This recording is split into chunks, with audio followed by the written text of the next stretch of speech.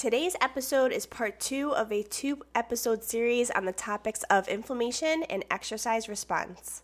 Make sure to catch part 1 in last week's episode where we discussed 1, the benefits of acute inflammation, 2, the risks of chronic inflammation, and 3, when to use heat and or ice as a modality to manage inflammation.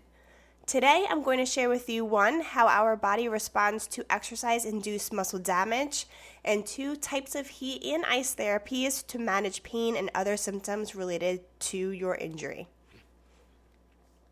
So let's say you just hit the gym hard or hiked a new trail your muscles aren't used to. What happens to your body? How does it respond? When we exercise to a level of intensity where we are challenging and stressing our muscles, we create these micro tears within the muscle. When you are on your 3rd set of lunges and you feel your glutes are beginning to fatigue, or you're in the gym on the leg press and your quads are starting to fail you, you are challenging and stressing your muscles. This damage in the muscle triggers an immune response. And it's this immune response that triggers swelling, stiffness, soreness within our muscles. When an immune response is triggered, so much happens at the cellular level. But for the purpose of this episode, I'll completely oversimplify the details. Trust me when I say it's important to know some of the basic processes so that you have a better understanding of the immune system's function in muscle recovery and why resting your body is so essential. After a tough workout, damage to the muscle occurs, and this is normal. Then, specialized white blood cells and stem cells called macrophages and satellite cells remove the damaged muscle cells, then repair and rebuild new muscle fibers. And this is a normal response to exercise. However, it's important that you allow your body ample time to repair and rebuild new muscle before your next workout. I recommend 48 to 72 hours of rest every week. This way, your body's immune system is not on overdrive. When the immune system is constantly working, these specialized cells cannot function at their highest level to repair and rebuild. Let's say you have rotator cuff tendonitis and you've been in shoulder pain for 3 months or longer, and your immune system has been on overdrive. This is not a normal response. You're in a chronic state of inflammation, and chronic inflammation causes many problems. One of these problems being the inability for your body's immune system to function at a high level, thereby limiting muscle regeneration. Muscle recovery can't be achieved if you're in this chronic inflammatory state. Exercise-induced muscle damage causes symptoms we're all familiar with, including muscle soreness, muscle stiffness, a temporary decrease in muscle strength, and swelling. All short-lived, right? Well, maybe not if you're experiencing delayed onset muscle soreness, which is pain in the muscle 48 hours after a workout and can last for 48 to 72 hours. These effects of exercise-induced muscle damage have motivated researchers to find the best strategies for optimizing muscle recovery. To take away that feeling of not being able to sit and stand off the toilet after a hard workout would be amazing. Come on, we've all been there. Although I do love the feeling of being sore, it means that I did all the right things during my most recent workouts. But I do get these questions a lot, like, what's an easy way I manage these symptoms with heat or with ice?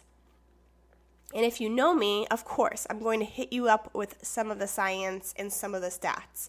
I don't just pull my recommendations out of nowhere. There was a study from the Journal of Rehabilitation Medicine, and this study reviewed 32 randomized controlled trials. These are the Beyonce of all studies. The study looked at 10 different interventions in response to exercise. These interventions involved either hot or cold therapies and aimed to reduce delayed muscle soreness. Some of these interventions included contrast water therapy, cold water immersion, cold packs, hot packs, ice massage, every hot and cold modality you could think of. Before I give away the most effective hot and cold treatments, I'm going to talk about a few hot and cold therapies that are fairly new, including contrast water therapy, cold water immersion, and cryotherapy. starting with contrast water therapy. I actually had to research this because I wasn't very familiar with it. During contrast water therapy, you are immersed in cold water at about 54 degrees Fahrenheit. Then you get out of the cold pool and switch to a pool that's set at about 104 degrees Fahrenheit. The idea is that you are turning your blood vessels off and on like a switch between vasoconstriction and vasodilation. If you think of inflammation as a clogged hose and you're trying to free up the inflammation, you have two options. You can blast the water pressure to push the clog up and out of the hose, or two, you can squeeze the hose to force the clog out. Contrast water therapy works similarly. Our blood vessels respond to contrast water therapy by contracting and expanding. With strategic use of any hot and cold therapies, you can push out the inflammation.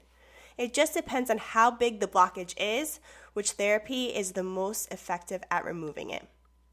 The next intervention is called cold immersion therapy. You've seen all this hype around cold plunges, right? Well, in the purpose of our discussion, the cold water immersion therapy for pain reduction after exercise was not as effective as the other therapies.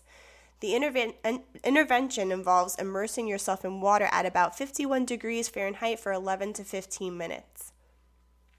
The last intervention I'll describe is the novel modality of cryotherapy. This therapy involves exposure to extremely cold, dry air for short periods of time. The purpose of this type of cold therapy is to reduce muscle, skin, and core body temperature to stimulate the sympathetic nervous system, reduce tissue metabolism or tissue breakdown, reduce inflammation, and reduce the sensitivity of pain receptors, all for decreasing pain. Have you ever seen those cryotherapy chambers? That's exactly what I'm talking about. You have a cloud of vaporized liquid nitrogen surrounding your neck as your head sticks out at the top of this chamber. It's really cool. I've never tried it. The only time I had the opportunity to try was when I was pregnant, and obviously it was dangerous for the baby to decrease my body temperature so significantly. So no, I did not try it. One day. Okay, finally, the results of the study. So they looked at which intervention was the most effective at reducing muscle soreness. They tested at 24 hours, 48 hours, and greater than 48 hours after exercise. And all interventions were effective at improving pain levels. All hot and cold therapies. So which ones were most effective? Within 24 hours, the study found that the hot pack was most effective for pain relief. Within 48 hours, the hot pack again won for most effective for pain relief. And at greater than 2 days after exercising, cryotherapy ranked number 1 for pain relief. In other words, the day you exercise, use a heat pack. It'll be the best for managing muscle soreness. Within 48 hours of exercise, use a heat pack. And within greater than 48 hours, use cryotherapy. But cryotherapy is expensive. On average, a 10-minute cryotherapy session is between $60 to $100. I would understand why you wouldn't want to pay that kind of money, especially when we're talking about exercise-induced muscle damage here. The muscle soreness we experience from exercise is short-lived, so why pay up when you can expect your symptoms to resolve in a few days or so for free? Exercise-induced muscle damage causes symptoms we're all familiar with, including muscle soreness, muscle stiffness, a temporary decrease in muscle strength, and swelling. I hope you now can quickly describe to a friend with confidence that acute inflammation is normal and necessary to fix and repair our muscles. I hope you are now motivated to shut down long-term inflammation and encourage muscle repair through the application of heat and some rest. A simple hot pack will do, and it won't cost you a pretty penny. I hope you enjoyed today's episode. If you received some insight and tangible strategies you can use, please subscribe to the Exercise Proper podcast. Just click the plus button at the top of the Exercise Proper podcast show page on Apple Podcasts. And don't forget to leave a review when you scroll to the bottom. Thank you so much for listening. See you next time, guys.